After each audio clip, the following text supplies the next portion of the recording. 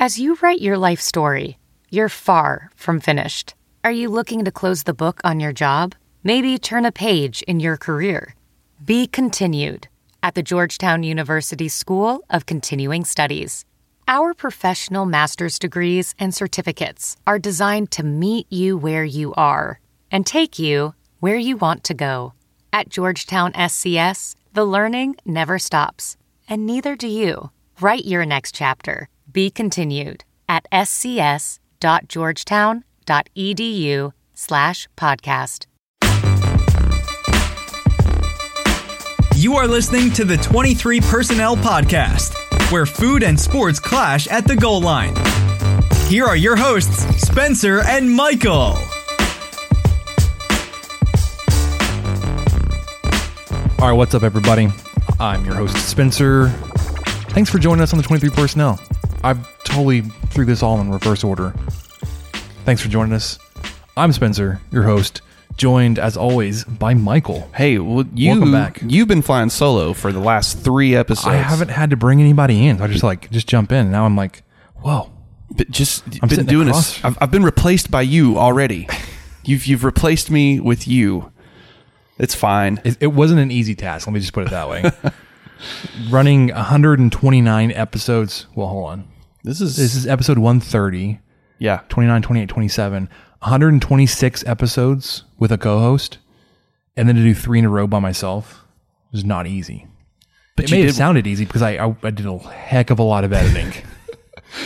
Well, you did a fine job. I enjoyed getting my news fix while I was out on the sunny beaches of Aloha Beaches of Florida, up in the Panhandle. On the Gulf side, it was just gorgeous. It's gorgeous out there. Well, we're glad that you're back. You traveled safely. You had a good Thanksgiving. Yeah, I did. And one thing I wanted to point out too is I haven't seen you long enough to notice that the beard's coming back. The beard's back, everybody. You're complimenting the mustache with the beard now. So I decided I was going to grow it back out. Yeah. I was not going to shave my mustache to kind of grow it in together because it's the slowest growing. So I'm just going to rock the little bit longer mustache with a short beard for a little bit. It looks strange, but it's fine. You're good. Yeah. I'm just it's still something to get used to. It's still like I can still see that the mustache is longer. Yeah. It's an interesting fashion choice. Yeah. Okay, so on this episode we still have football. We still have football to talk about. We're going to talk about some of the coaching carousel / silly season, as some people like to call it, wrapping up the 2019 season for Texas Tech. Some interesting statistical research I did this afternoon. Mm-hmm. We're going to move over to basketball. The unceremonious drop from the AP poll that the Red Raiders are suffering from. We will talk about our favorite hot sauces, of course, what we learned. If you would like to follow us on the Twitter to get more of a constant, to maintain constant contact with us, put it that way. I thought you're going to get more of a constant annoyance. That's totally possible. All right. You can follow the show at 23 Personnel. It's 23 Personnel. At Punts Suck. That's me. And at Michael_LBK. Before we get into football, though, I did see this afternoon. Oh, my nose itches. It happens. It happens at this house this time of year. I didn't take my allergy medicine. I have not sneezed, though. So we're good. Well, you shouldn't have said anything. No. The Texas Tech baseball team, their College World Series and Big 12 championship rings came in. How about that? And they look nice. I enjoyed the way you worded it on the 23 Personnel account, saying Tech's latest Big 12 championship rings are in. Because it's like their 4th in 5 years. Yeah. Or whatever it is. You were just making sure people understood that you weren't tweeting an old photo from 2018 or 2016 or something. No, this is the latest one. Mm-hmm. You can find that if you look up the Texas Tech baseball Twitter account, it's one of their latest posts. They had a couple shots of the rings. Great looking. hardware, pieces of jewelry there. Yeah, they're pretty I'm scrolling through them right now. Can you imagine? I can't imagine having something like that. I have my tech ring, which I hardly wear anymore. But I definitely don't have a College World Series ring. It's definitely a boost of confidence to see that success represented in some permanent jewelry. Sure. Speaking of confidence, Michael. Oh. Guys, not Michael, but guys, do you remember the days when you were always ready to go?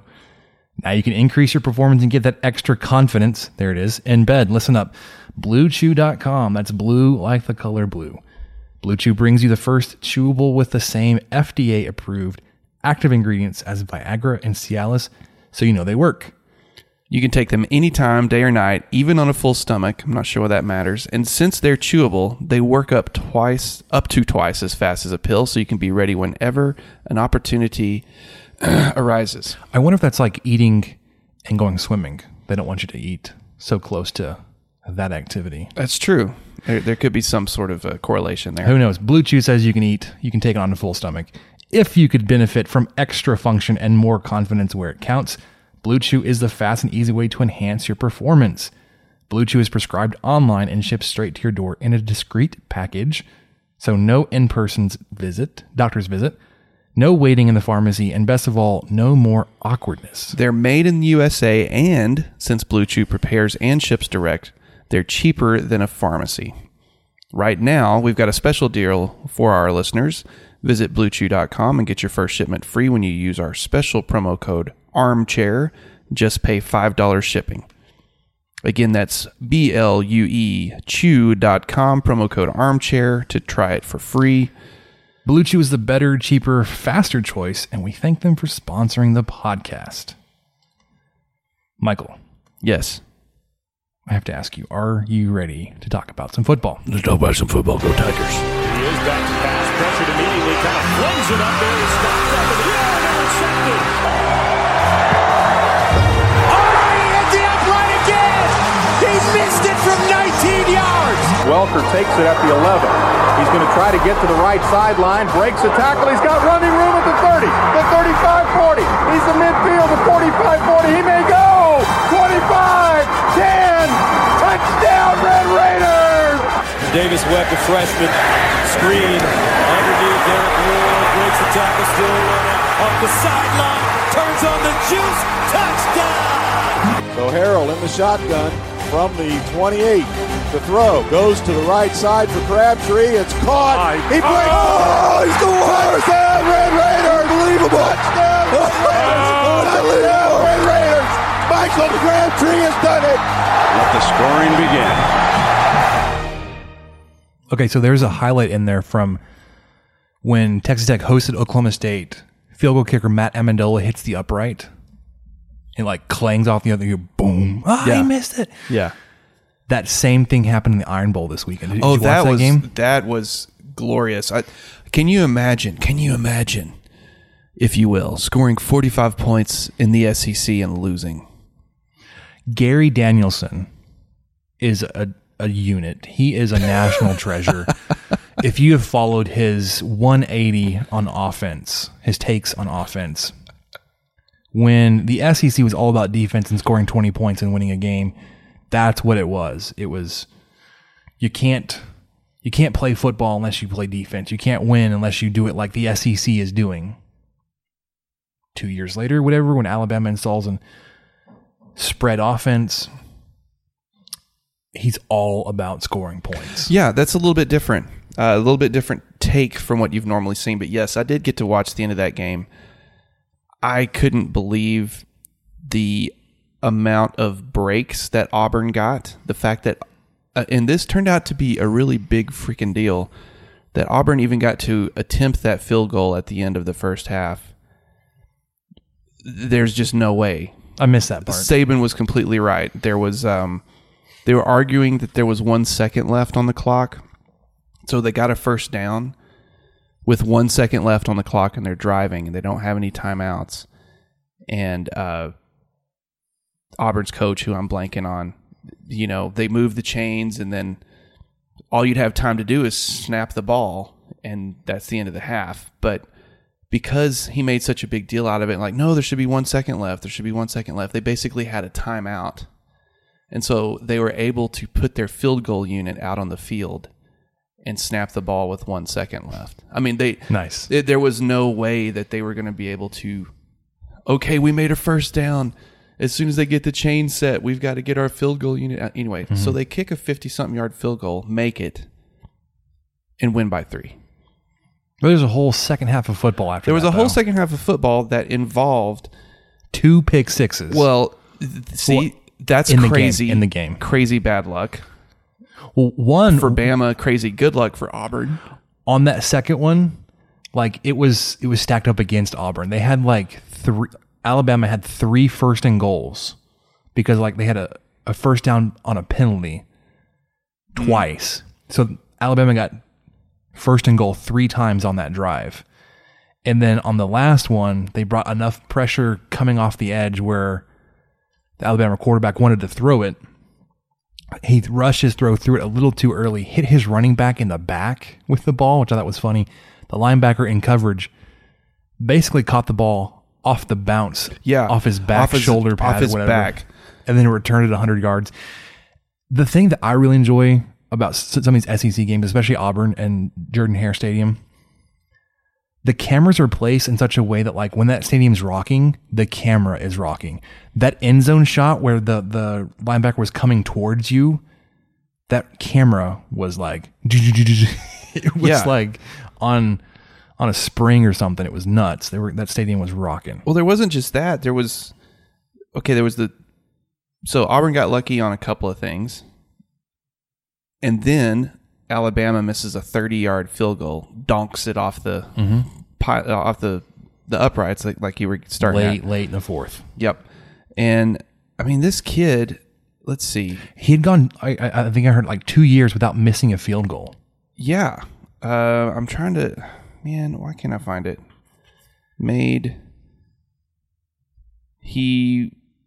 No, it was something. It wasn't quite like that. He was 8 for 11 on the year. Never mind then. I don't know where I heard Maybe that. it was an extra point. Maybe it was extra points that he had missed. But he was 8 for 11 on the year. So it's not like he was bad by any means.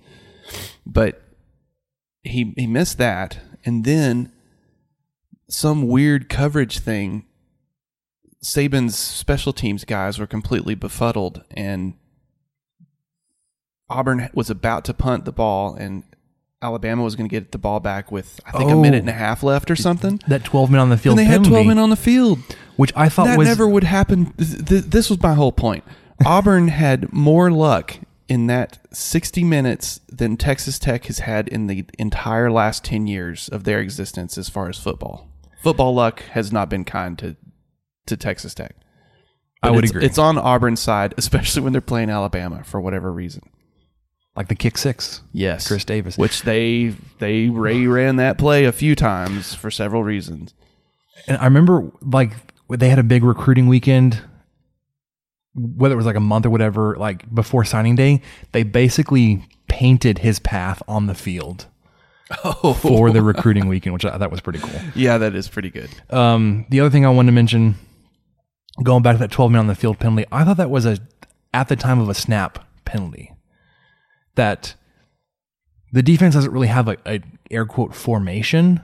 So like I guess they were set. I guess they were just determined. But they weren't though. They were moving. Like had Auburn snapped the ball, like you don't know if Alabama was going to notice that and try to run one of the guys off. But like there are times when you have more than 11 guys on the field because you're making a substitution. Well, I think Alabama one of the guys was not set. One of the guys that ran all the way to the opposite end of the field and lined up across from somebody. And so I guess that was their thought process of, oh, well, this is who they're going to play with and this ain't going to work. And on top of that, it just felt like it was really premature to call that. It's a 5-yard penalty, right? And it was on 4th and 4. Yes. Even if that would have been Tech, even if that would have happened to Tech, it'd have been 4th and 6. Yep. And Yeah, so there were so many things that went Auburn's way. Sorry, I did not mean to get us talking about the Iron Bowl for 5 minutes. I know. I didn't mean to do that either. We were talking about coaches. Yes. We were talking about coaches, the silly season, the carousel. So what's going on? We'll go through that really quickly. So notably, 2 coaches or 2 staffs in the Big 12 have been affected thus far. Matt Campbell at Iowa State has signed an extension through 2025. Yay. That's man. It's a bummer, man. Yeah. And then Texas, strangely enough, Tom Herman keeps his job, basically cleans house of everybody else that coached for him. It doesn't make any sense. Like, especially when you consider he fired his offensive coordinator, and their offense was like 20th in the country this year. Like, yeah, their offense was fine. It was fine. And offense was scored not the problem. Like almost 40 points a game or whatever it was. I don't have the stats in front of me. They were fine. Defense, you can understand. Like, okay, you're going to clean house on that side. Todd Orlando, T.O., as Matt Wells calls him, which is interesting. Yeah. So Tom Herman and Texas basically part ways with everybody except for Herman, which we were talking Del about. Conte, I don't know what your thought there is. Like, why not just go ahead and replace Herman too? Like, he's not doing a whole lot of coaching. Anyways. Yeah, we were talking about that before we recorded, and I just wanted to bring up the same thing I said then was just imagine wherever you work, if you're in charge of several people, if y'all just kind of had a ho-hum year, you just decide to fire everyone and start over, how that would look, or vice versa, if your boss decided to fire you and all your coworkers because there was kind of a ho-hum year. It's like, because you had an okay year. Yeah, you just kind of, you underperformed a little bit based on your budget, or I don't know. It's weird. It's weird. It never works in any other scenario. No. University of Washington head coach Chris Peterson stepped down. I did see a headline that said he was attributing his stepping down to anxiety and stress, and that he was going to be moving into a more of an administrative associate AD type role with their athletics department. Well, do you think he would be interested in getting back into coaching, say, year 2021, 2022? Are you projecting an opening at Texas Tech? Well, there's it's a pretty laid back atmosphere out here in Lubbock. It's is it as laid back as Seattle? I don't think there are a lot of people in Seattle that really truly care about their football. Man, that's not a bad point. And it's also Seattle. Like, it's not a bad place to live. It's a bigger city, probably harder to get around in. Oh, it kind of sucks. I've been up there like 3 times, and it's... Man, I don't know. People are laid back up there too, just a different way. Yep. Yeah. Well, I wasn't meaning anything.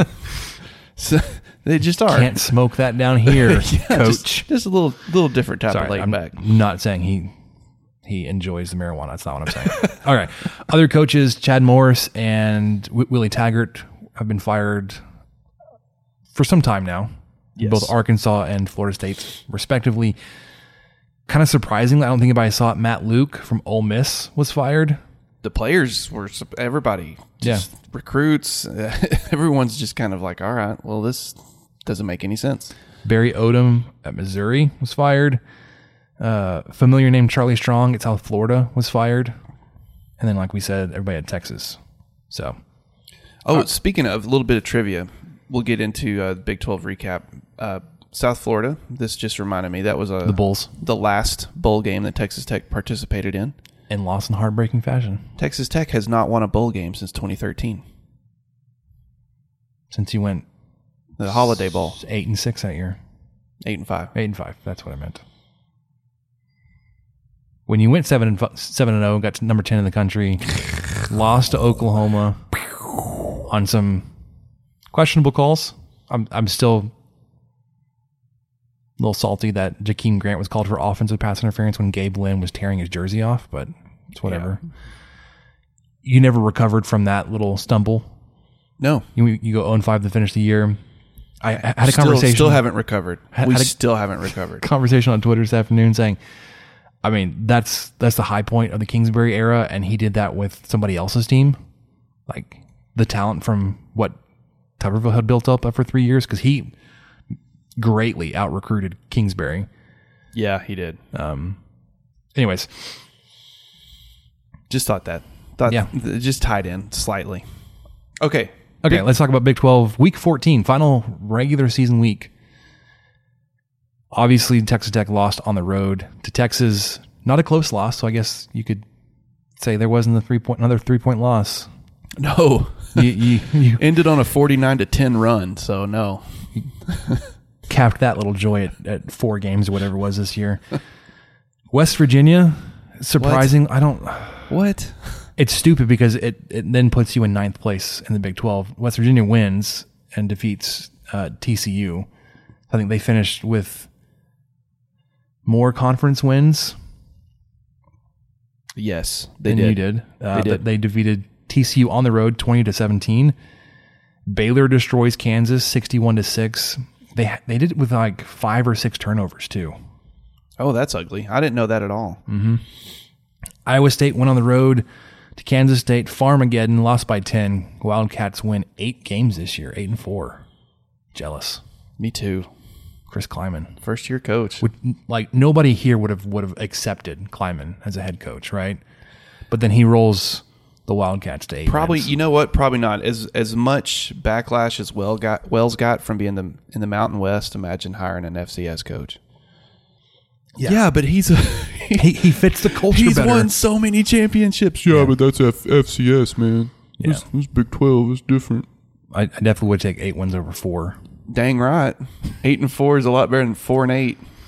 And then Oklahoma finishes off their 11-1 season on the road in Stillwater, 34-16 over the Pokes in the annual Bedlam game, or Bedlam, whatever. Bedlam. I was about to call it Bedlam Bowl, and I thought, no, that's not right. Bowl. I think it's just Bedlam. Bedlam. It's like share. It's just share. Just one word. Yeah. Bono. Yeah. Edge. Nope, he's the Edge. Adele. That's true. All right. Tay-Tay. We did mention Texas Tech does finish 9th in the Big 12 this year. Plenty of room for improvement, Matt Wells. Here we go. 4-8, 2-7 in his first year. Big 12 wise, there is the conference championship game this weekend. Get a rematch because round robin schedule plus a championship game means you're going to get a rematch. Oklahoma and Baylor. I can't decide which way I can't decide how I think the game will go, because it was close the first time where Baylor got to a big lead. Oklahoma was able to chip away and end up heroically come back. It was insane. And it could end up being a very close game, or Oklahoma could just roll Baylor.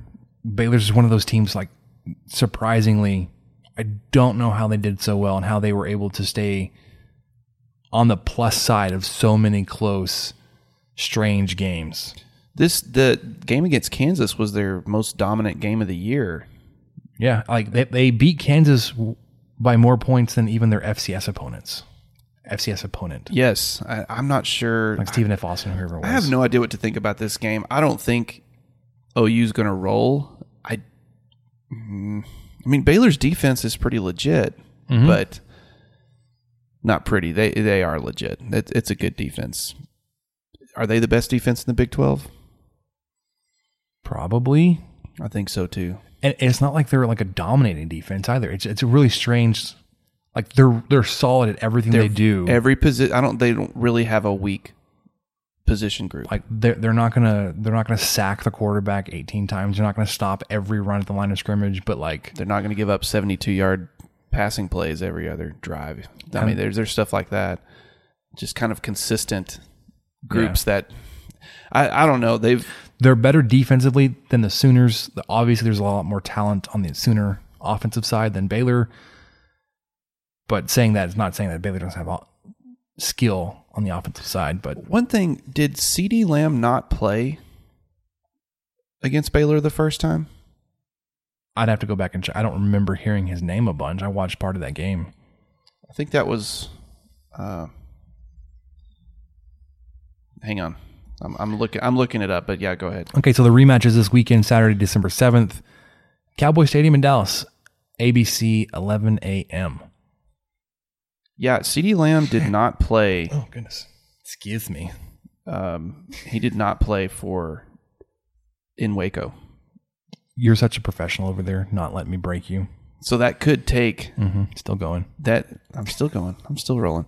That could take Must be that Blue Chew. some of the. No, well, see, now you've lost me. There it is. Got him. Now you've lost me. Spencer's over there. I'm so sorry. This is a serious podcast, you guys. We're very serious. We're very serious. Gosh, how long ago was that when we got that review or whatever that we were just cracking jokes the whole time? I don't even remember cracking jokes the whole time, but someone was not a fan. Which That's is fine. It's fine. It's fine. We're not bitter or we don't hold a grudge about that at all. No, we are not everyone's cup of tea. Speaking of not being everyone's cup of tea, how about going 4-8? You want to recap this season? Let's do it. Texas Tech finishes the season at 51 in the S&P Plus. That's actually a little bit higher than I was expecting. I know, that's what kind of hurts. The thing that catches me off guard, Arizona at 96. Also 4-8. Also a team that beat you. They doubled you up on the road. And there was a time in that game where you're like, there's nothing we can do to stop them. They didn't have another defensive performance like they had that night against you. I don't know what it was about hosting you, Texas Tech. They had crappy defense going into that game. They had crappy defense the rest of the year. That night, though, held you to 14 points and broke your quarterback's collarbone. Yep. Or whatever it was. Kansas, unsurprisingly, 105, but they beat you. Yeah, that's all I was trying to get with those. That kind of hurts. So we're going to go through the offensive stats.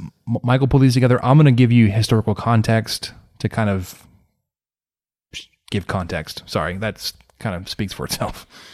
Okay, I will. What do you think? I was thinking of just kind of rattling through these. I'm not going to say every single stat. Y'all can check the notes. The main thing I was trying to get across was just where Tech wound up nationally in several categories that I thought were interesting, at least. And my historical context will be how this year compares to the past decade. Okay. All right. So third down conversion. On only some of these, I didn't look up all of them. That would have been way too long. And no, I understand. Tedious to listen to. So third down conversion. This is just offense. We've got offensive, defensive, and a few special team stats. So buckle in. But offensive good radio, stats, bunch of numbers coming at you. Bunch of numbers. I like numbers. Offensive stats coming at you. Third down conversion rate. Tech ended at 84th in the country for 38.2%. That's kind of not. I mean, you're on the wrong side of halfway, but that doesn't seem as bad as I thought it was. Maybe it's just because we got to witness all of those third down attempts, and got to only see 38.2 of them succeed. First downs, Tech had 298 first downs on the year. That is tied for 10th, and you are in good company, friends, with SMU and Alabama. So able to move the ball here and there somehow. I mean, I except on third down, I guess this is when Tech was able to get a big play on second down, basically. But tied for 10th with the most first downs in the country. And rushing offense. Do you have some historical numbers on this? Because I'm curious to see if you do. I'm doing a tally really quickly on how many 3-and-outs you had this season. Oh, okay. I'm most of the way through the season. I'm so sorry. No, you're good. All right, I'll just keep rolling. So rushing, Tech ended up 83rd in the country, averaged 4.44 yards per carry. Not too bad, 20 touchdowns.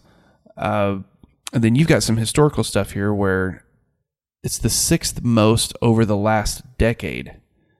And the highest was in 2015, where Tech averaged 5.36 yards per carry, had 34 rushing touchdowns. A number I didn't mention, Tech averaged right at 150 yards per game this year, and in 2015, you're showing they averaged 191 yards per game. And this was behind DeAndre Washington's big year. Totally makes sense. Yeah. Really interesting. We'll talk about this in defense. 2015 was your best rushing year offensively. Was also your worst rush defense year. Oh, you great. gave up almost 300 yards a game. You averaged like 280 yards on the ground. Rushing? Giving up. Giving up rushing yards, 280. Average per game across the season. Sorry. 2015 would have been a rough year to have a podcast. Okay. But you also had Pat Mahomes, who was like, had 5,000 yards and 50 passing touchdowns. Sure, but it would have offense was ridiculous. Just matched by how ridiculously bad the defense was. I would have been beside myself the fact that he played at Kansas State. Why is he out there? Give our boy a rest. Okay, passing offense. Okay, now we're getting to some good numbers. Okay, sorry. Really quickly, go back to the third down conversion. Oh yeah. Only just because it's third down. On this season, you ended up with 32 3-and-outs. I don't have the splits to tell you like the scenarios where that came from in terms of like first drive of the half or the game. But anyways, 32 3-and-outs. That sounds high. And that's 3 plays and punt, not like 3 plays, first down. Yeah, I know what you mean. And not fewer than 3 plays and a turnover, because you had another 4 or 5 of those, or 4 plays and a punt. Yeah. It's literally 3 plays, did not get 10 yards, and you punted the ball 32 times this year. All right, sorry, go on. Passing, 7th. It's an average of 3 per game. That sounds right. That sure feels right. Yeah, passing, 7th in the country. I didn't expect it to be this high, but it sure was. Well, it's 7th in the country, but with a lot fewer yards than I was expecting to be 7th in the country. I agree. That's why I didn't think about it. But right at 3,900 yards, 11.4 yards per catch, 24 passing touchdowns. Right at also 325 yards per game. Which, I mean, Tech has averaged 400 yards per game before. Yeah. So historically, at least of the past decade, this is the fewest number of passing yards and touchdowns over the past 10 seasons. Your next lowest passing yards was 4,145, so 250 more yards. Yeah. That was 2011 behind Seth Doege, so that would have been Tuberville and Neil Brown's second year. Yeah. And then the second highest, or next highest touchdowns was last year. You combined for 28 between Bowman, Duffy, and Carter. Yeah, it's been... But 24 passing touchdowns, like Mahomes in 2015 did that in like 4 games. It's almost like the whole...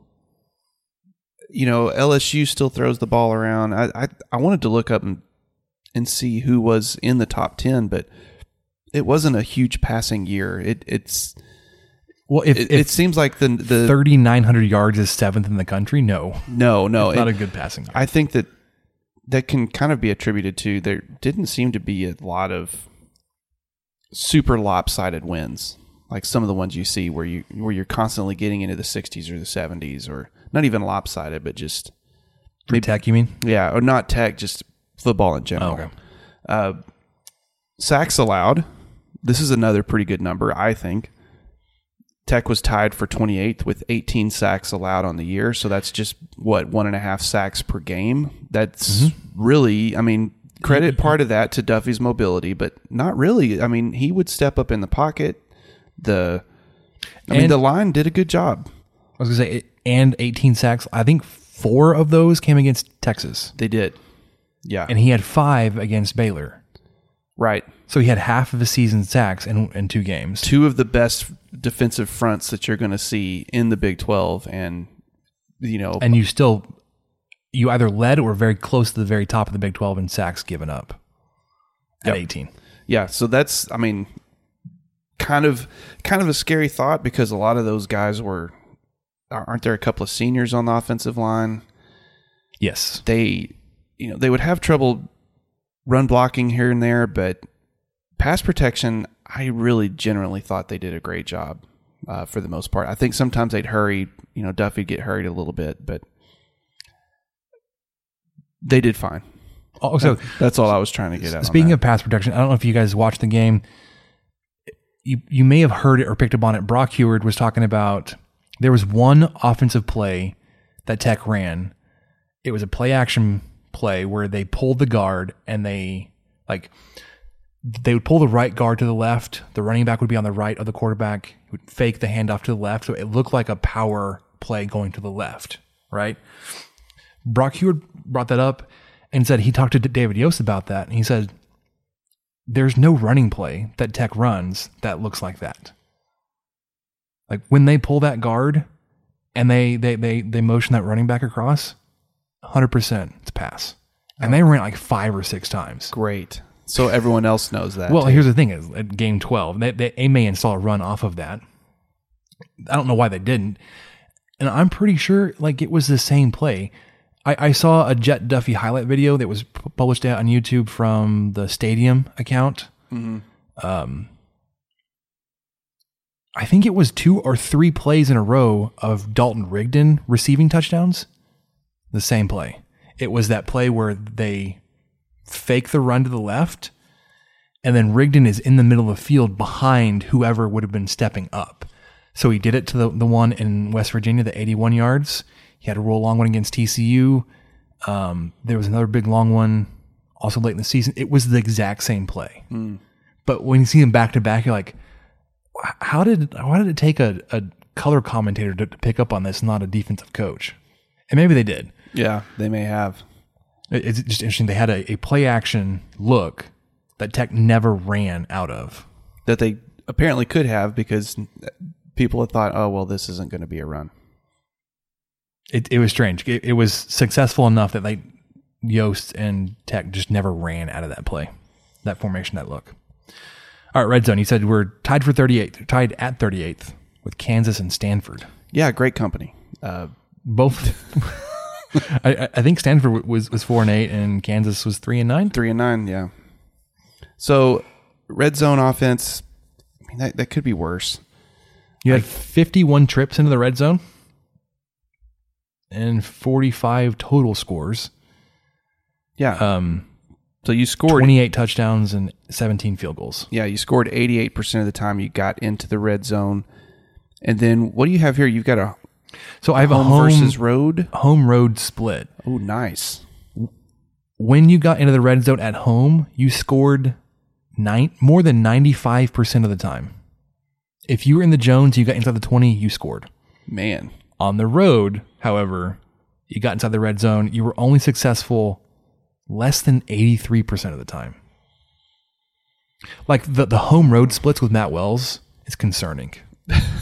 Because one, it showed up in the close losses, his career record for close losses, and it holds out this year. The red zone, the thing I'm going to talk about a little bit later, there's a significant change in home road splits. And so you're seeing that this is the 4th highest red zone conversion percentage over the last decade. So about middle of the pack there. Yeah.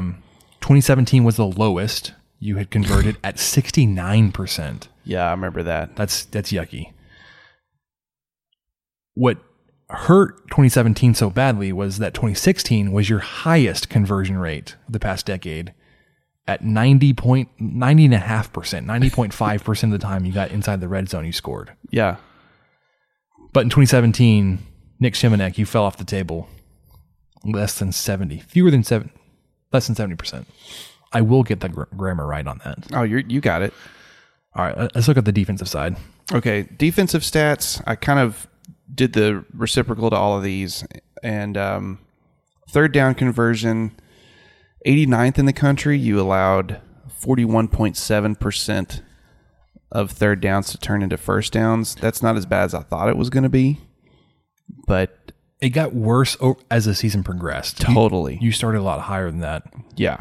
The best performance on third down defense you had over the past decade was 2013, Kingsbury's first year, when you only allowed opponents to convert on just under 34% on third down attempts.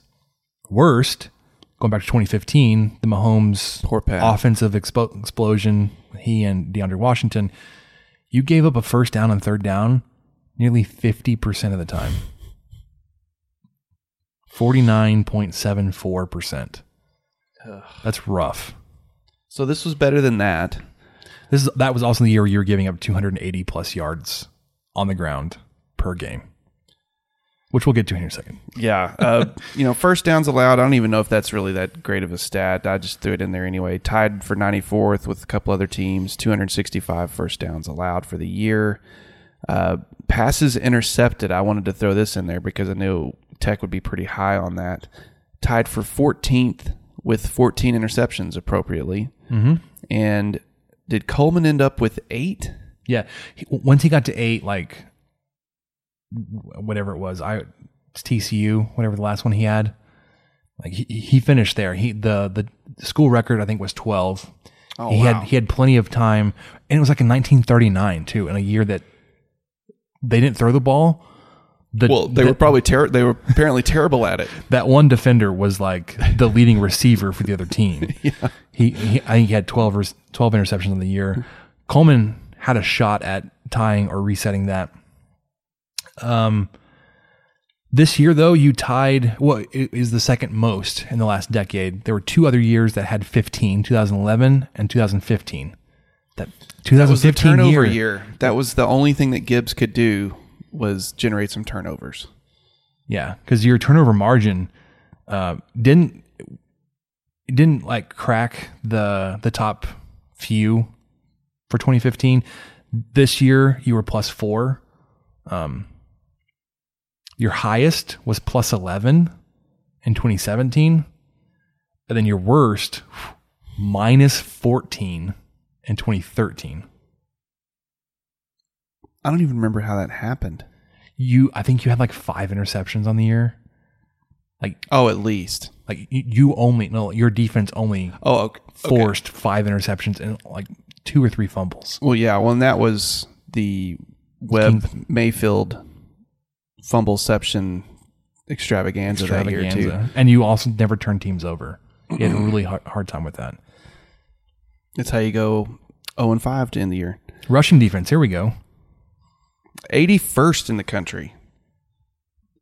I'm thinking that's not bad. Now, I haven't actually seen the stats yet, your historical stats yet, but okay, just for your personal viewing pleasure, rushing defense, 81st in the country, 4.39 yards per carry allowed, and that averages out to 172.5 yards per game on the ground allowed.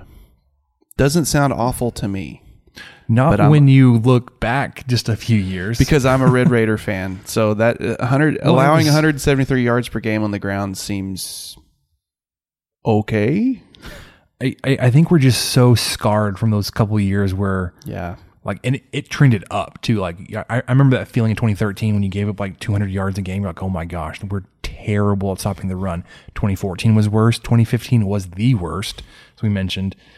Gave up 280.5 yards per game, more than 6 yards a carry, and 49 touchdowns. That's your 2015 rush defense. It's the worst. Poor Pat. Okay, this year's third down defense. Third down rush defense. When you force a team into third down and 7 to 9 yards, you averaged giving up nearly 11 yards per carry. So you were right. That's this year? That's this year. So you were on to... Well, because that's usually it was some QB scramble. Yeah. On 3rd and 8. And he'd pick up 9 or something. Yeah, he'd pick up exactly what he needed. Yeah. This is just the rush defense side. And it was the worst at this weird, like 3rd and long. 3rd and 7 to 9 yards. You average giving up 11 yards per carry. 4th down, great, you had a much smaller sample size here. 4th down rushes, you average giving up 8 yards a carry. So all they... Your rush defense on 3rd and 4th down was atrocious this year. Wow. Okay. Especially 3rd and long. Yeah, pass defense. Rush defense, that's crazy. Okay, speaking of atrocious, let's talk passing defense. Let me break this down into 3 awful categories. And this is what got Todd Orlando fired at Texas, was their pass defense. Yeah, because Texas Tech is 128th in the country.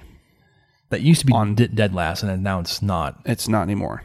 You're still close. Yeah, dead last is 130th. So 128th in the country, and that's ranked by yards allowed per game at 307.8.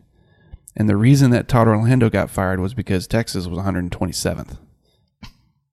So they DBU my ass. They ain't got no DB. Well, they're fixing that. They're addressing that. They fired the defensive staff. They fired everyone, so they're addressing it. Did Matt Wells?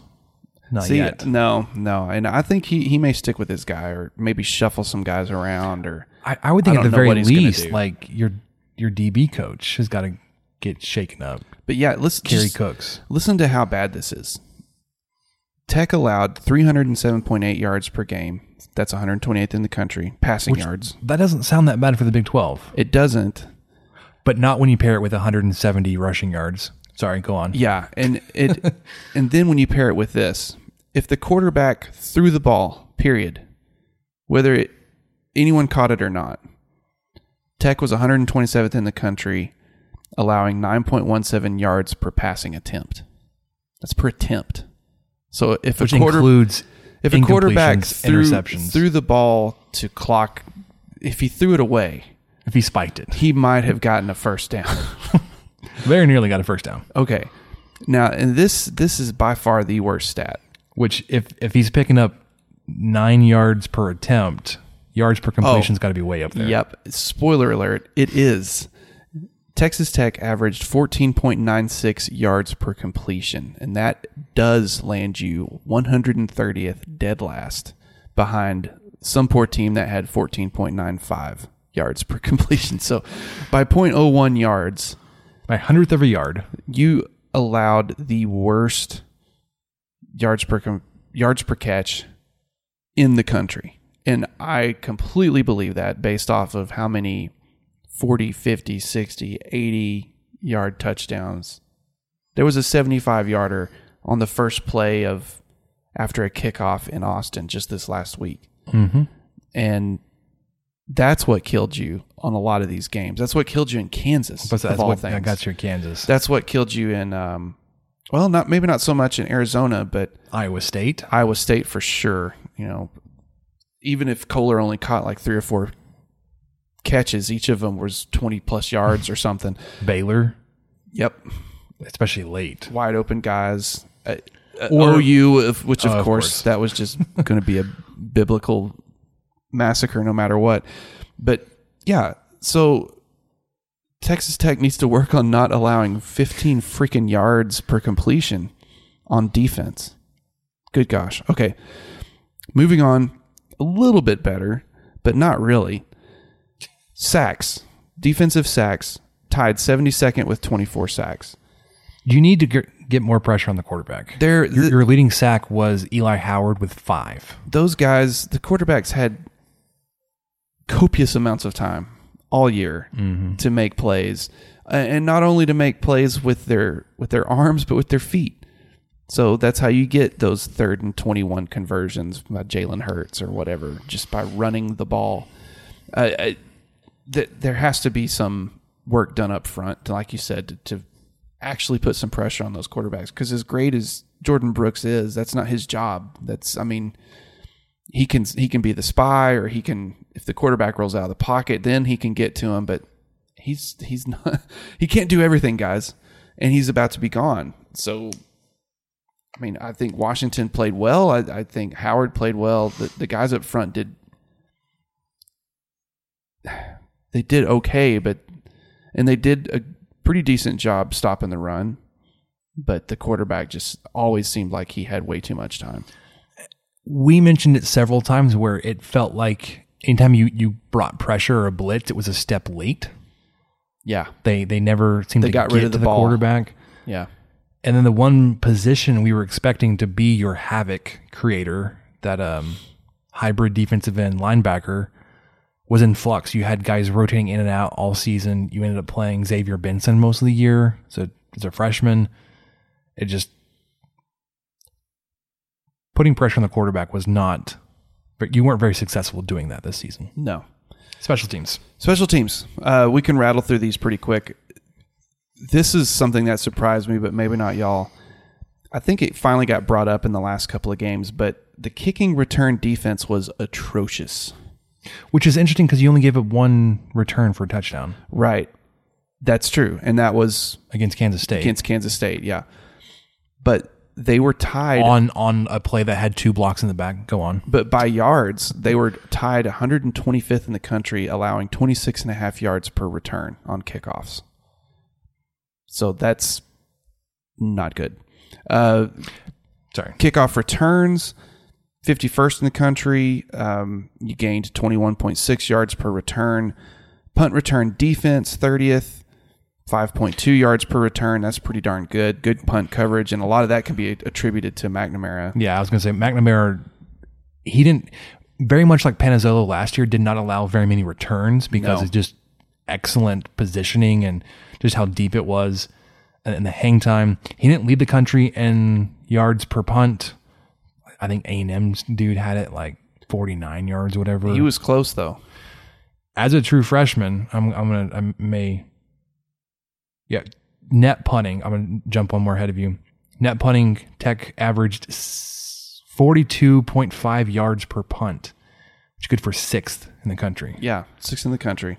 So that's a combination of how deep your punter is getting it. Wow. Yeah.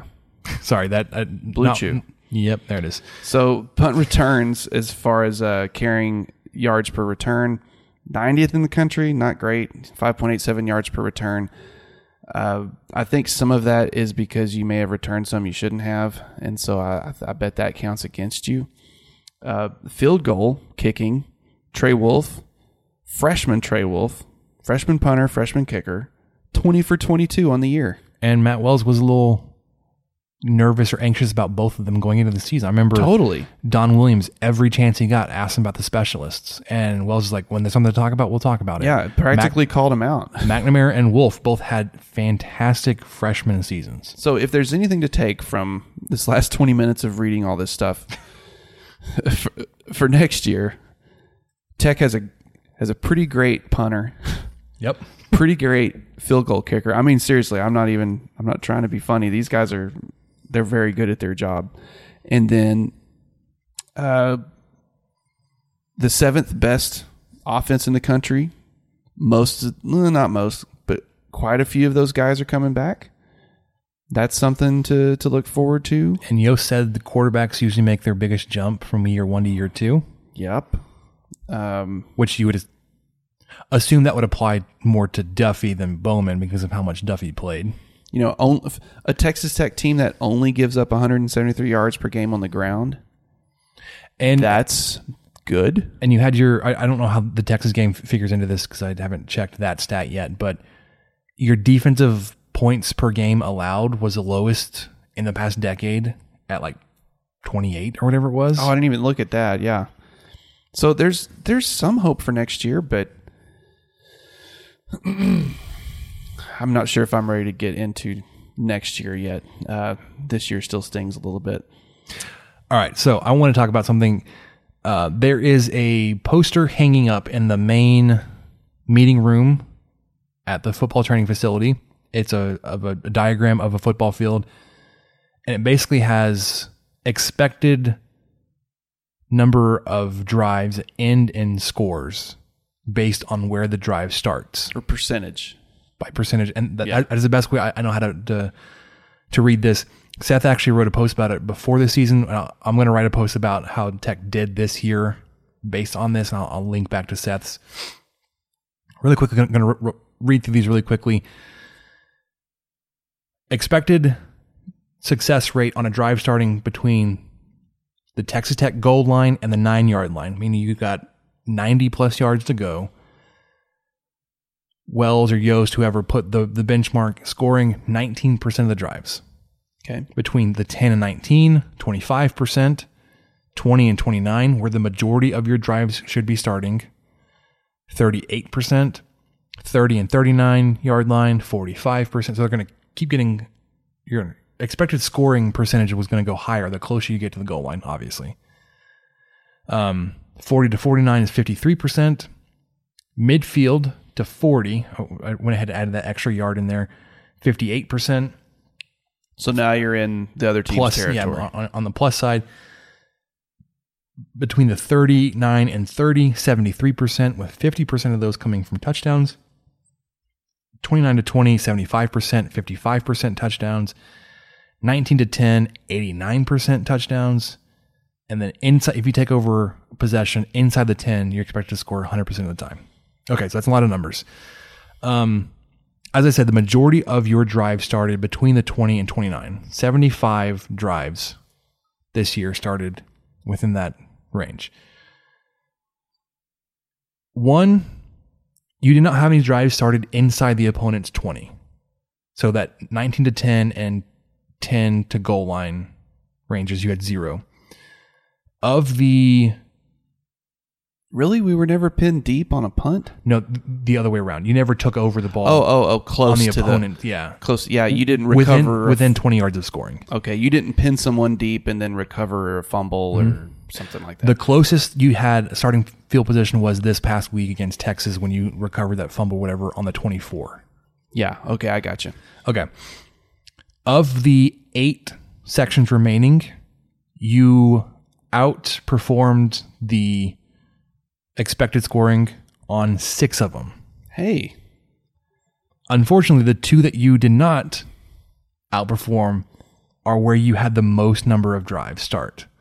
Oh. Between the 20 and 29 and 30 and 39. Collectively, you had 97 drives start between those 20 yards. Between the 20 and 29, you're expected to score 38%. You scored 33. Okay. 30 and 39, expected to score 45. You scored 27. Oh. Well, the 38 to 33% drop doesn't sound that crazy, but almost a 20% percentage point drop. And that feels right. That sure felt frustrating to get the ball at your own 38-yard line and then not be able to move the stinking sticks. Mm-hmm. Or to go down there and run a crazy fake field goal and yeah. So you had 5 drives start with inside your own 10. You scored 1 touchdown. You punted 4 times. So you got 20% there. Expected 19. Yeah. Took over the ball 24 times between the 10 and 19. You scored 9 touchdowns. Punted 15 times. 75 drives between the 20 and 29. You scored 13 touchdowns, 12 field goals. You punted 50 times on drives that started between the 20 and 30. 30 and 39, 22 drives, 4 touchdowns, 2 field goals, 16 punts. So you punted 50 times and essentially... Or turned it over. It was a punt or turnover. It was unsuccessful drive. Where you get the ball after a kickoff, basically. Essentially. Now... Funny you mentioned that because here's the surprise stat I was looking at. Okay, I'm ready. On possessions that started with a touchback, as in you had no return yards, you had 23 possessions that started on a touchback. You scored 4 touchdowns. 4 field goals. You punted 15 times. So when is this offense successful? It's successful when you take over the ball near midfield, between 40 and 49 yard line. You scored 59% of the time that you took over the ball there. All right. 83% when you were in plus territory at around midfield. 83% between the 39 and 30. This also accounts for the 2 missed field goals because both of those happened when you took over the ball in plus territory. Yeah. Which hurts your percentage here. And then the 29 to 20. Surprisingly, you had 4 drives this year that started inside the opponent's 30. 100% you scored. Yeah, we did. Which, disclosure, I guess it does include the 2 overtime drives against Baylor and then the 1 drive against Texas. You really only had one other one throughout the season. Anyways, my point was, even if you started a drive at the 25-yard line, if you returned it, you were much more successful than if it was a touchback. I don't know what it is, but I saw this. I was going through, it was probably around the Kansas game. I was like, we aren't getting as many touchbacks anymore. We're getting returns that will get to about the 25. They started bringing it out a lot more, and it seemed like some of the guys would get a little confused, or we would I remember there'd be times Carter would bring it out or he'd kind of hesitate, and then he'd bring it out, and then he'd get splattered at the 8. And you're like, why? Why did we do that? So is your theory that they noticed this too, and they started coaching him to bring it out? Mm-hmm. Because I can't see which ones of the touchbacks are they received it in the end zone and took a knee, or they did a fair catch.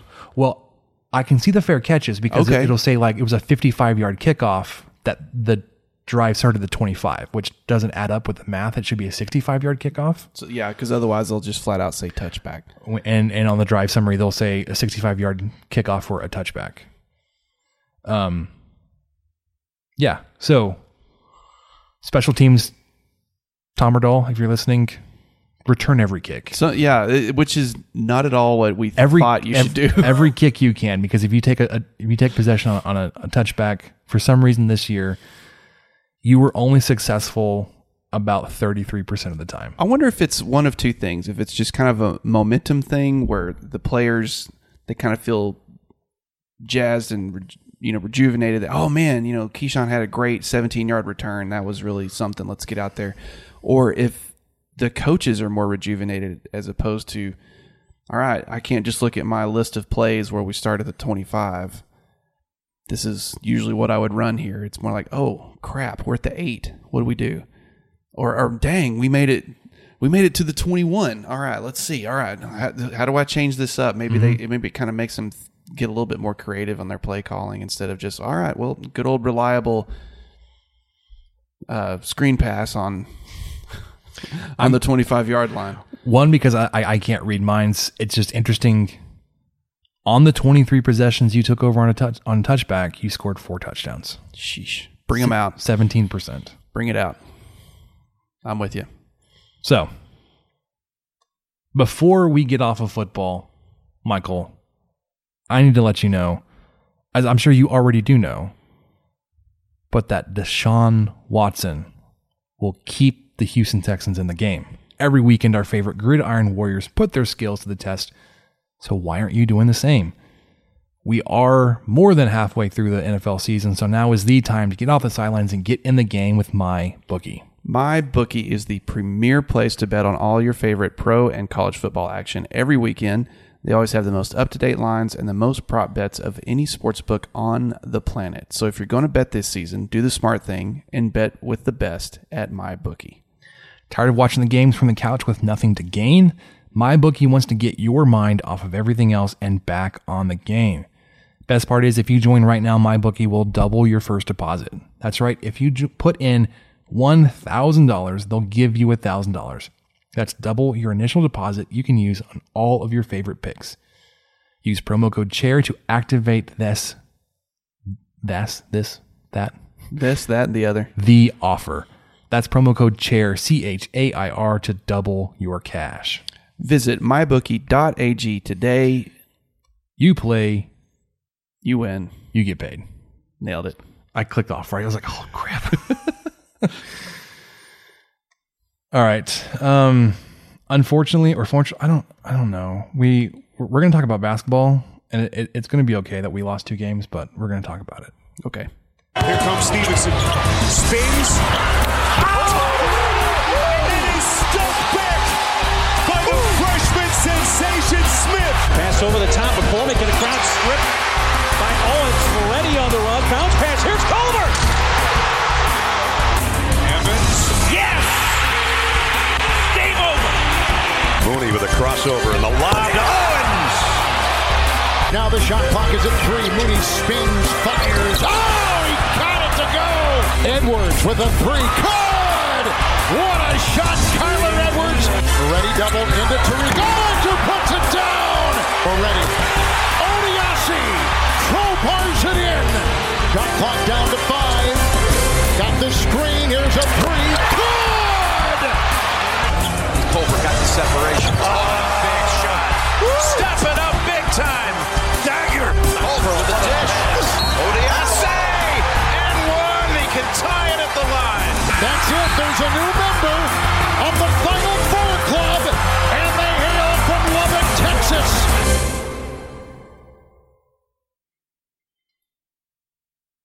So Tech is no longer in the AP Top 25 poll. No longer undefeated. Looking very vulnerable at the moment without Jalen Ramsey. Yeah, and with Jamias.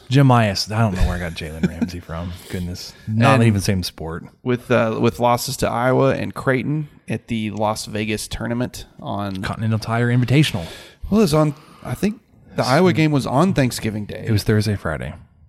Creighton was on Friday. I got to catch most of the second half of Iowa and then most of the first half of Creighton because I was exhausted driving back from DFW Airport in the fog. Oh, that fog Friday night was insane. Ugh. I was lucky. I didn't have to drive in it as long as some others, but yeah, pretty much from Snyder to Lubbock was just dense knuckle raising, white knuckling fog. But those losses were rough. You touched on a little bit in the Instant Reaction podcast after the Texas game, so I don't know if we want to go into them too much, but I was really surprised because I did flat out go to sleep because I was exhausted at halftime of the Creighton game that Tech managed to come back and take it to overtime. I didn't know that they would be capable of doing that. The fight that they show in the second half appears to still be there. Even with all these new guys, it seems like Beard's still able to get through them and make some adjustments. Because you had a larger deficit against Creighton. I think it was 17 at some point in the first half, maybe not at halftime. I thought it got up into the 20s. Maybe it did. But in the second half against Creighton, you were able to get it. You had a lead for a little bit, or you got it tied, obviously to send it to overtime. But yeah, and like you said, Ramsey didn't play against Creighton. Ramsey will not play against DePaul, as far as I know. I think he's out against DePaul on Wednesday. So I obviously this is the exact thing we talked about when the season started. We expected some games like this, and even the Tennessee State game to an extent, where it's a lot of young guys. They're ice cold. They're just not. It looks like they're not running an offense at all. They're just kind of throwing it around and then throwing up a shot. Part of I don't know what to attribute it to, but part of a significant part of the loss. My gosh, I can't spit anything out. Of the losses in Las Vegas, you couldn't hit from three and you couldn't hit close, and they could not miss from three, at least to start each game. Both teams were on fire from three. Yeah, that's how they built their big leads. Sure, and they kind of settled down, at least Iowa settled down to kind of a normal night from three-point range, but they started out, they couldn't miss. And Creighton had a guy that had a career night. He had like 8 points the game before and then drops like 25 against you. Most of it was three-pointers. Had the stupidest celebration where he'd do his three, whatever, like roll low, and he'd flex, and he had like broom handles for arms. Well, it makes no sense. I'm not a muscular dude. I had bigger arms. Anyways, I think this is. I don't think it's anything to be concerned with because I still expect the team. I think kind of a high bar for this team, and I said it before these two games. Although I didn't say it on the podcast, so no one can. But my boss and I were talking about it. He's super into tech sports too. And I think the high bar for this team would be an 8 or 9 seed in the NCAA tournament, which is something you can do finishing 3rd, 4th in the Big 12. I mean, it's you don't have to make it to the national championship game to have a successful season. Correct. You don't have to make it to the Final Four even, or to the Elite Eight, let's just make the tournament. Get kind of in an 8 or 9 seed and just see what happens. So that kind of goes with what we're seeing here.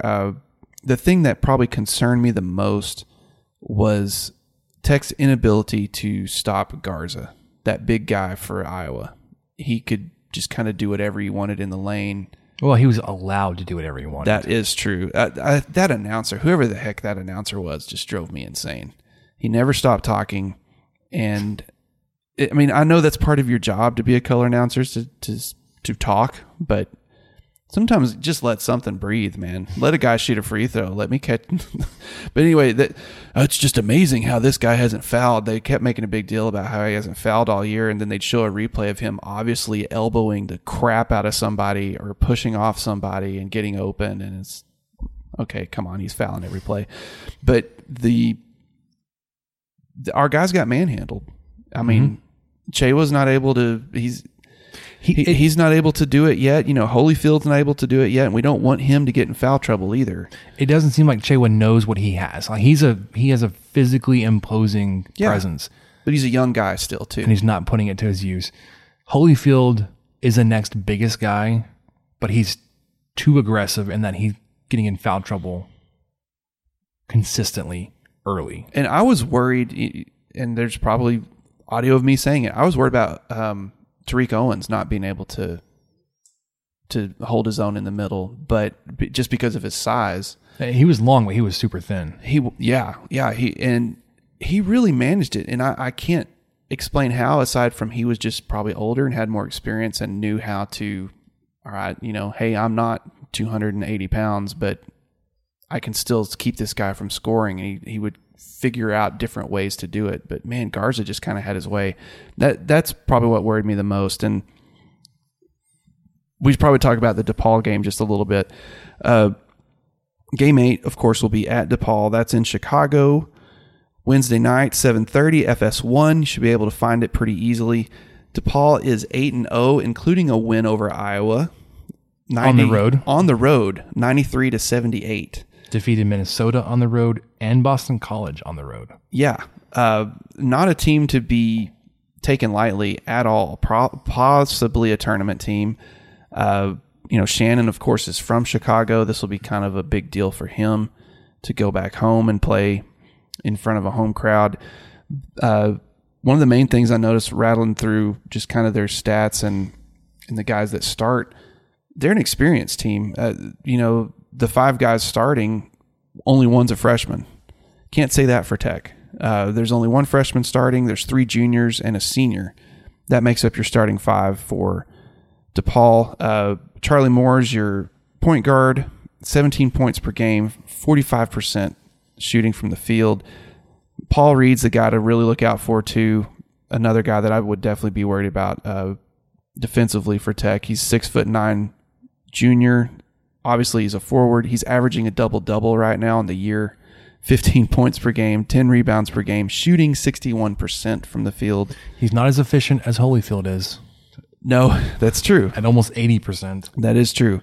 Jalen, it's B-U-T-Z. I don't know if it's Buttes or Butts. Oh, it's definitely Butts. It's Butts. Jalen Butts, another 6'9", junior forward, 11 points per game, 64% from the field. And then, let's see, rounding out the starting 5, you've got Jalen Coleman-Lands, 6'4" senior guard, and Romeo Weems, a 6'7" freshman forward who he doesn't seem to be contributing as much as the other guys, but still 9 points and 6 rebounds a game. And then Marquise Jacobs and Darius Hall will be the 2 guys you see come off the bench probably first. But this is a team they've defeated 3 Power 5 teams on the road. And especially Iowa was pretty handily. 93-78, like I said. That's 15 points. Yeah, that's a pretty good win. And I'm a little concerned. I'm a little concerned how this game's going to go. I'm concerned as well, because I think if you lose this one, there's enough negative momentum here that then you've got number 1 Louisville up next, who's climbed the chart, climbed the ranking in the number 1 spot. Well, and I kind of remember, to kind of calm our nerves a little bit, I remember how Tech played up until they played Duke last year. This was kind of the same time frame. I don't think Tech had lost, and maybe it's because Duke was just phenomenal. But I just completely I completely expected Tech just to maybe lose by 15 or 20 or something, not even be in the game. And they had a chance late to tie it. Yeah, I mean, they were in it up until the last, 3 minutes maybe. So, obviously, we're not saying anything is just going off the rails. But, man, I wouldn't be surprised if DePaul came out with a win at home. No, I wouldn't be surprised. The thing that has me confident or hopeful is that Chris Beard says that he's really confident in the talent of this team and how they're performing, that what we're seeing now is not going to be what we see in January, February, and March. Sure, and that's been the exact way things have gone the last couple of years. Tech really kind of took a leap, maybe about a quarter of the way through Big 12 play, it seemed like. And that may be kind of what we're anticipating here. But, I would be half surprised at this point the way Tech played those last two games. I'd be half surprised to see them win in DePaul this week. But the cool thing about basketball season, especially in conference play, it's a double round robin schedule. You get to play everybody twice. Oh, yeah. And then if and when you make postseason, like you can stack success. You have to be successful on one game, right? But it's just not something that you are concerned about where you're going to end up in March with how you're playing right now. No. The two can be completely independent of one another. Learning now and losing sucks. I get that. What you're learning now should help you be better prepared for these closer games in the conference. You may not be as talented or as well put together as you were last season. I would maybe not say you're not as talented, but you don't have the same senior leadership that you did when you consider Matt Mooney and Tariq Owens. Odiase, too. Odiase. I think you got more out of them than what you're getting out of Chris Clark and TJ Holyfield Sr., yeah. Currently. But you're in like week 3 of the basketball right. season. You've got 3.5 more months. Yep. You do have a lot of big games on the schedule. Obviously, Big 12, you're going to play Kansas twice. Oklahoma's always kind of hanging around. Oklahoma State, too. Oklahoma State is quickly rebounding with the way that Boynton's recruiting. Anywhere, really, if you look across the conference. Baylor's looking pretty good this year, too. Mm-hmm. So, game Wednesday night against DePaul. Sorry, I got like a big breath. Like I was going to say something, and then what was I going to say? Wednesday night against DePaul, 7:30 on FS1. Give it a watch. And then next up would be Louisville. Louisville. All right, Michael. Let's get to some questions. Now, are these really the questions that I was called here to answer? Who's in the box? Oh, what's in the box? I'm Ron Burgundy. Damn it! Who typed a question mark on the teleprompter? You want answers? I think I'm entitled. You want answers? I want the truth! You can't handle the truth! Well, guys, y'all didn't give us any questions. Y'all didn't answer any questions or submit anything. Still hungover from Turkey, apparently. Man. Well, so we had to come up with our own. I actually asked it when I sent out the tweet. I just kind of wanted to gather everyone's takes on hot sauce. Now, I'm not talking salsa because sometimes in Texas that could be interchangeable, but I'm talking hot sauce, the bottled stuff that you dab on on some eggs or in some soup, or I've even done it in some black-eyed peas. That's pretty good. So anyway, what is your favorite hot sauce, Spencer? Okay, so I like... Do you have a go-to? Oh, for sure. And I've got bottle. I always have a bottle of this. Louisiana hot sauce. You like the Louisiana hot sauce? I do. It's a good balance of heat and the bite from vinegar. Like it's a good buffalo type of flavor. Yeah. I don't like Tabasco. I've tried it. It's too thin. Good point. Louisiana hot sauce is a little bit thicker. Really where I like it though is I'll put it with ketchup on fries. Oh, kind of make your own little spicy ketchup. I mean, using spicy ketchup is also good, but like Louisiana hot sauce, like you shake on the fries and then you put, it's so good. Oh, that's a good because salt and vinegar fries are already pretty good, but you also get a little bit of heat too. Okay, well, it's good. It goes on lots of things. I especially like it on fries. I think someone at work usually has a big old jar of Louisiana hot sauce, and I may need to try that because I've seen it, but I haven't tried it. If you're looking for it in the store, it's got a red cap. It's got a yellow, mostly yellow label with like the red sauce dripping down from the top. Okay. My two go-tos. Oh, you have two. Well, really one. Really, probably my favorite one is Cholula. I reach for the Cholula, and that's more of a kind of Mexican-inspired hot sauce. It's got a really good flavor to it. It's got a good color. I like the color of it, which is kind of odd to like that, to note that. Yeah. But it does, like you said, which I never really thought about. It's got more of a viscosity than Tabasco, which I like too. I like kind of it's not like ketchup or something, but it's not as runny. I can't remember who has it, but they have it. It may be Fuzzies, where they have the sauces on the table. Like they probably have Cholula out. Well, no, not Cholula. They have a house hot sauce that's also really good. Oh, they do. Okay, I know what you're talking about. Fuzzies does have a really good house hot sauce, or whatever they have on the table. It's unmarked in a glass jar with like the.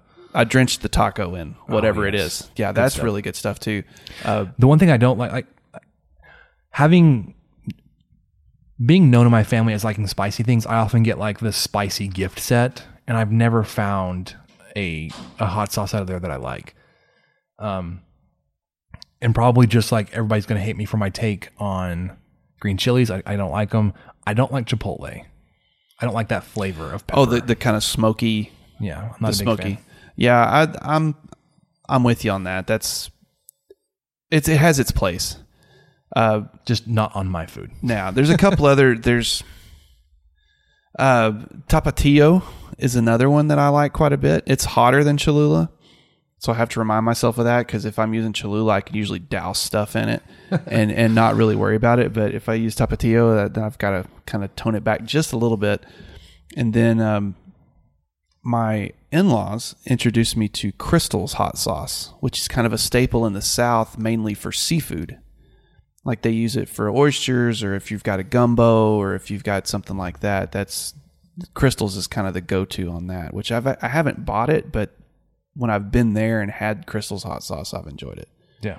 So there's our hot sauce talk, because we had to come up with our own questions because you guys let us down. And also, we're a food podcast, so we had to bring food back first and foremost. It's been a while. Speaking of food, over on Staking the Plains, we had every writer put together a gift guide. Mine was food related. It was about barbecue and smoking barbecue at home. Yeah, but it was a great one. If you haven't, and I'm only using my part as a segue to say, if you haven't been on Staking the Plains the past couple of days, I think every writer on the site put together a gift guide, and it went. I think we published an article every hour of the day, and it covered everything from national park passports and fly fisherman beer glasses, and let's see what else. Dan had a Jeep lookalike side by side. It's probably the most expensive item. It was most expensive item on the gift guide. I think it checked in at between $16,000 and $20,000. Yeah, I think so too. Brian had some really cool board games. Pandemic, I'm a big fan. I've never played Pandemic. Love Pandemic. It's fun. It's a cooperative game where you're trying to keep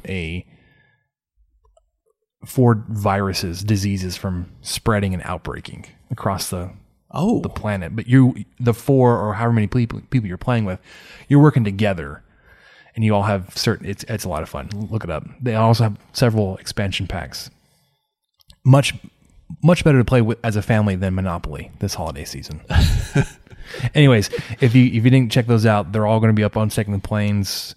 You just search for gift guides. They're going to be under the miscellany category, but they're most recently. Also, thing you need to check out, Brian did fantastic headers for every single one, where he photoshopped either Chris Beard or Raider Red's face into Christmas holiday favorites. The two that are really, all of them were something that I'd never be able to do. But the two that really struck me were the one that he did for you, which was basically there's a scene from The Grinch where he's slicing the ham. The Dr. Seuss version of Raider Red slicing the roast beast, carving the roast beast. It was good. That was really good because he actually had to draw all that, and then he also did a Charlie Brown Christmas, and I think that was the one that he used for his own gift deal. Yeah, it was fun. We had a good time with that. The one he did for really yours was he put Elf. Raider Red over Will Ferrell's character in Elf throwing specifically while he's throwing snowballs. I don't know why that just cracks me up. I can't remember who he did it for, but he did Raider Red over Cousin Eddie from National Lampoon's Christmas Vacation when he was emptying out the RV. Yes, shitter's full. Yeah. Okay, so that movie came on AMC like December 1st, and it's been a long time since I've seen it. I watched the majority of it just like, I love this movie. I have it's it so on, fun. It's good. I may have to get out the DVD because I have it on that. That's digital video disc. For those of you listening. Yeah. You Xenials out there. Okay, Boomer.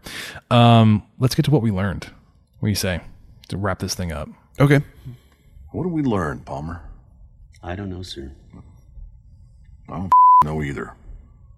All right. You are working through Star Wars in preparation for the new movie coming out 18 days?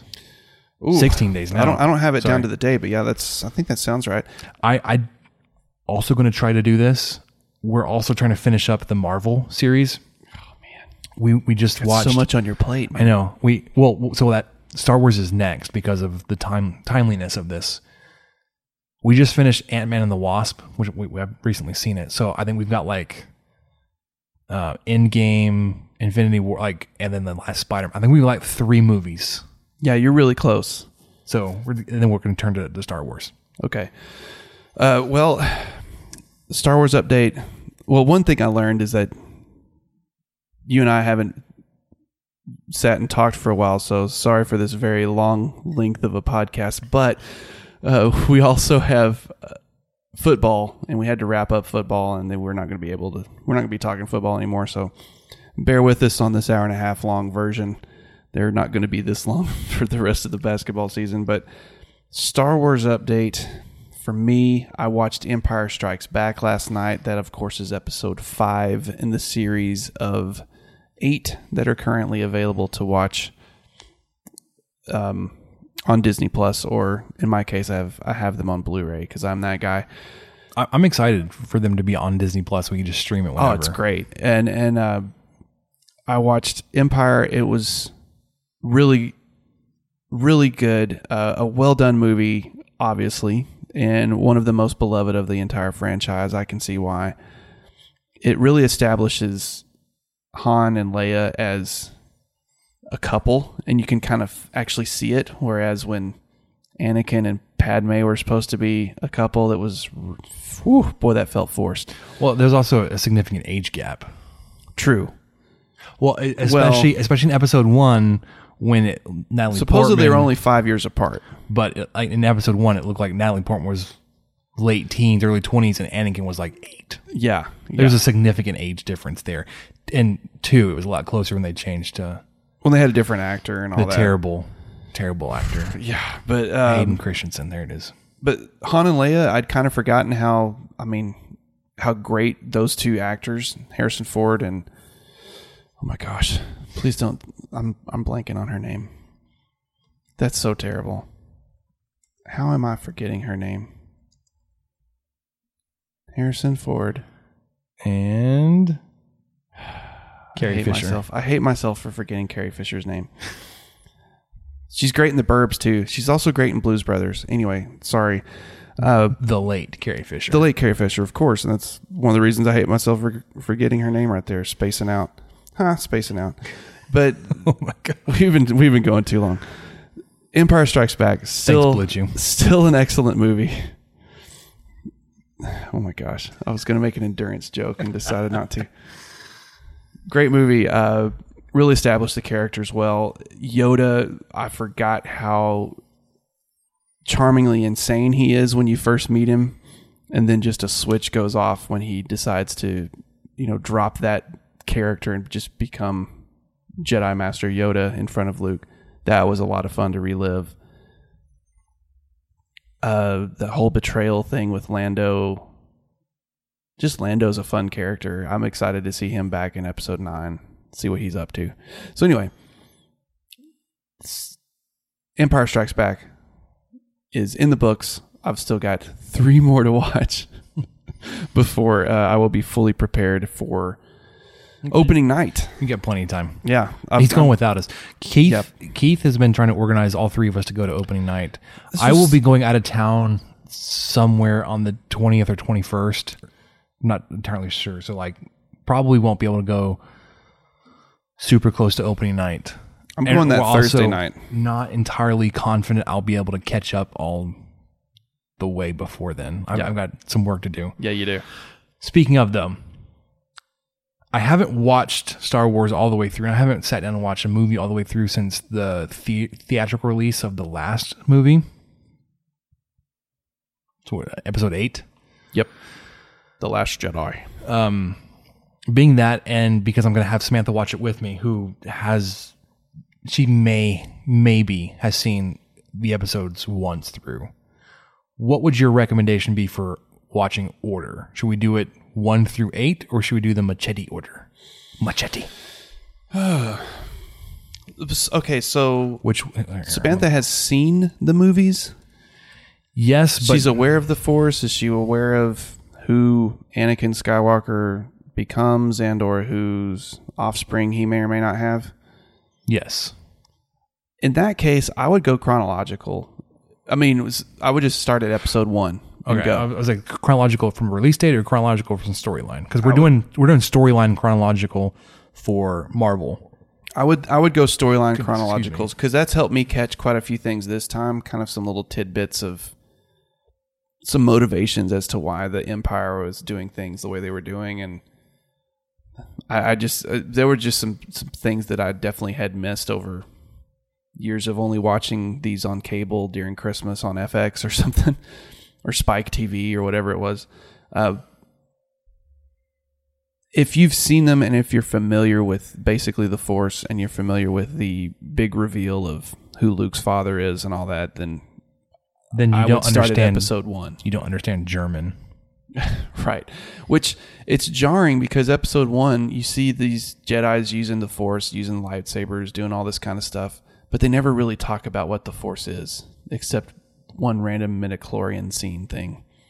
So the Machete Order has its advantages, like the way Dan watched it, which is great because it introduces you. You get to see episode 4 and episode 5, it's 4, 5, 2, 3, 6. Yeah.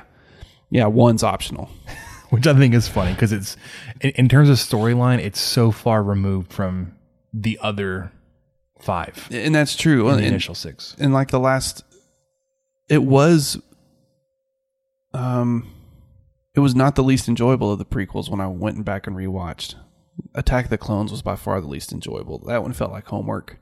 So the article I'm reading about why to skip episode 1 is that they say it's not that it's bad, it's that it's irrelevant. Oh, I guess. And that it is. If you accept the Star Wars saga as Luke's journey, everything in episode 1 distracts from that story. The most, probably the,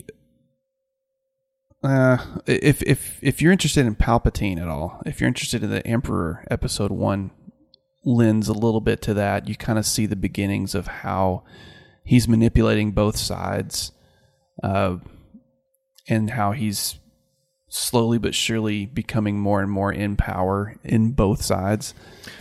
So that's kind of an interesting aspect of it. But he also says every character established in episode 1 is either killed or removed before that episode ends. Darth Maul, Qui-Gon, Chancellor Valorum, Newt Gunray, Watto, or they're better established in a later episode, Mace Windu, Darth Sidious. Does it matter that Palpatine had an apprentice before Count Dooku? No. Darth Maul is killed by the end of episode 1 and never referenced again. You may as well just start with the assumption that Dooku was the only apprentice. Does it matter that Obi-Wan was trained by Qui-Gon? No, Obi-Wan is well into training Anakin at the start of episode 2. Qui-Gon is completely irrelevant. Yeah, this is one person's opinion, but they're the one that was introducing the that's Machete Order and skipping episode 1. That's what's strange too. Watching Empire, Obi-Wan, when he reappears as the Force Ghost, he talks about how Yoda taught him, how Yoda was his master. Of course, Qui-Gon Jinn was never mentioned in the original trilogy, so it's really irrelevant there. But that was kind of a big mix-up. I'm not sure why. Why would Obi-Wan say that when he wasn't taught directly by Yoda? I mean, sure, Yoda was on the council and all that. Anyway, we're going off into it. But yeah, this Phantom is not a Menace, Star Wars podcast. Maybe if we had time, we should start one up. But sure, we don't. Phantom Menace establishes a few things, but it mainly establishes that Anakin's a good pilot, and he's got a lot of Force power in him. That's kind of one of the things. But yeah, aside from how Palpatine manages to manipulate the Senate and eventually get total control of it, no one's really interested in that storyline anyway. But Palpatine's going to be in Episode 9, so I kind of wanted to know everything I could about that character. Other reasons why to skip 1, just really quickly, bullet points from this article. Virtually no Jar Jar. No midichlorians thing, because they say there's only one reference to midichlorians after episode 1, and in that context it only appears to mean something like DNA. No Jake Lloyd, so the actor that played Anakin. Young Anakin, yeah. No confusing Padme Queen switcheroo about the whole weirdness about her having twin bodyguard. Well, she does have a decoy in, I believe it's Revenge of the Sith, but it doesn't make sense because she's no longer a queen. She's just a senator at that point. And she has a decoy, and it does pay off because her ship gets blown up at the beginning of the movie, and the decoy dies. Yeah. But so you would have that backstory. It says the whole subplot with Padme and her decoy makes absolutely no sense. It's clear that this was just so people could interact with Padme without knowing she was a queen. Right. But it's incredibly convoluted and pointless. Less confusing master-apprentice relationships. The Darth Sidious training Count Dooku. Obi-Wan is training Anakin. Blah, blah, blah. Fewer characters learn, so the story's more focused. No virgin birth. No, we simply don't know or care who Anakin's father is, and the botched implication that Palpatine knows is gone. Yeah, they were... anyways. He was a variance. No, a virgence is what he was called.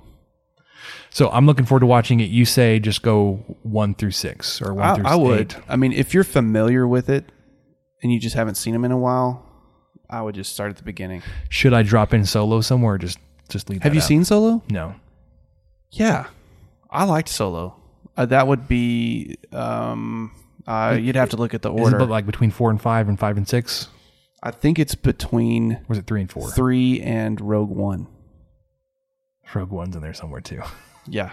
Because there's 3, and I think it's Solo, then Rogue One, then A New Hope. Because Rogue One ends exactly when A New Hope starts. Pretty much. Okay. Timeline-wise. The other thing I want to touch on, those that have older vehicles may know that your headlights, the plastic on front, will fade over time, get cloudy. You can fix that, and not like by rubbing toothpaste on it or spraying bug spray on it.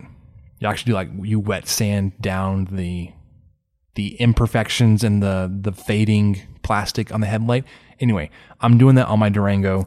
It's actually kind of enjoying to watch it go from this really nasty yellow hazy plastic. So I've got one almost completely done to being crystal clear like it's brand new. You basically wet sand and you step up. You can do it anywhere between 3. I'm doing, I think, 6 different layers of sanding. I'm doing 400, 600 grit, 1,000, 1,500, 2,000, 2,500 grit, stepping up in that order. Obviously, you get a little fine grit, which makes the more you get up, the more hazy your headlight's going to get before you clear coat it with a UV resistant paint, which will keep it from doing this again. Anyways, I'm actually enjoying it. It's a process. It is. It takes a little bit of time. It's kind of fun. I'm also trying to collect some tools to work on the Durango. There's some things that need to be replaced with just the age of the vehicle, and I want to do it myself.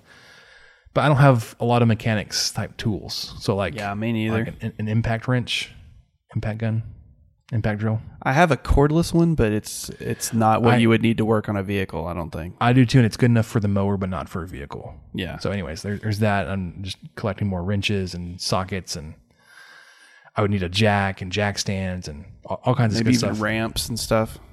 Well, I wouldn't do ramps, probably. Anyways, I don't want to go into that. Shade tree mechanic hour here. But yeah, I'm looking into just tinkering with the Durango just because it's something to do, something to work on, keep getting it better. I don't know how to say that. Anyways, I just got notified. Spurs beat the Rockets tonight, 135-133. Nice.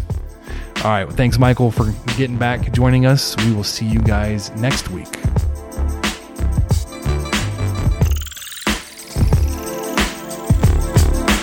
Thank you for listening to the 23 Personnel Podcast and sharing our fandom for the Texas Tech Red Raiders.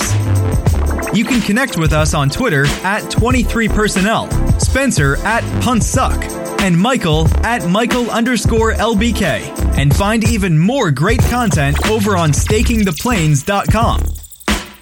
Help us out by rating the show and leaving a review on iTunes, and subscribe on whatever channel you listen to podcasts. Remember to tell your friends about the show.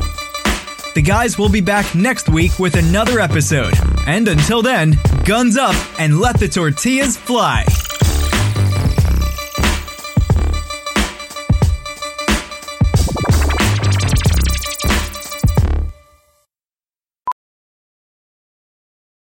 Professional welder Shayna Ford used VR training developed by ForgeFX to hone her skills as a welder. The more time that you spend practicing it, that's what separates a good welder from a great welder. VR training can help students like Shayna repeatedly practice specific skills. Virtual reality definitely helps because the more muscle memory that you have, the smoother your weld is.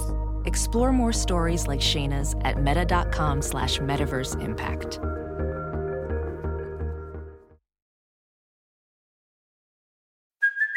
Hey, it's Kaylee Cuoco for Priceline. Ready to go to your happy place for a happy price? Well, why didn't you say so? Just download the Priceline app right now and save up to 60% on hotels. So whether it's Cousin Kevin's Kazoo Concert in Kansas City, go Kevin, or Becky's Bachelorette Bash in Bermuda, you never have to miss a trip ever again. So download the Priceline app today. Your savings are waiting. Go to your happy place for a happy price. Go to your happy price, Priceline. VR training platforms, like the one developed by Fundamental VR and Orbis International, are helping surgeons train over and over before operating on real patients. As you practice each skill, the muscle memory starts to develop. Learn more at meta.com/metaverseimpact. CarMax is putting peace of mind back in car shopping by putting you in the driver's seat to find a ride that's right for you. Because at CarMax, we believe you shouldn't just settle for a car. You should love your car. That's why every car we sell is CarMax certified quality, so you can be sure with upfront pricing that's the same for every customer. So don't settle. Find love at first drive and start shopping now at CarMax.com. CarMax, the way car buying should be.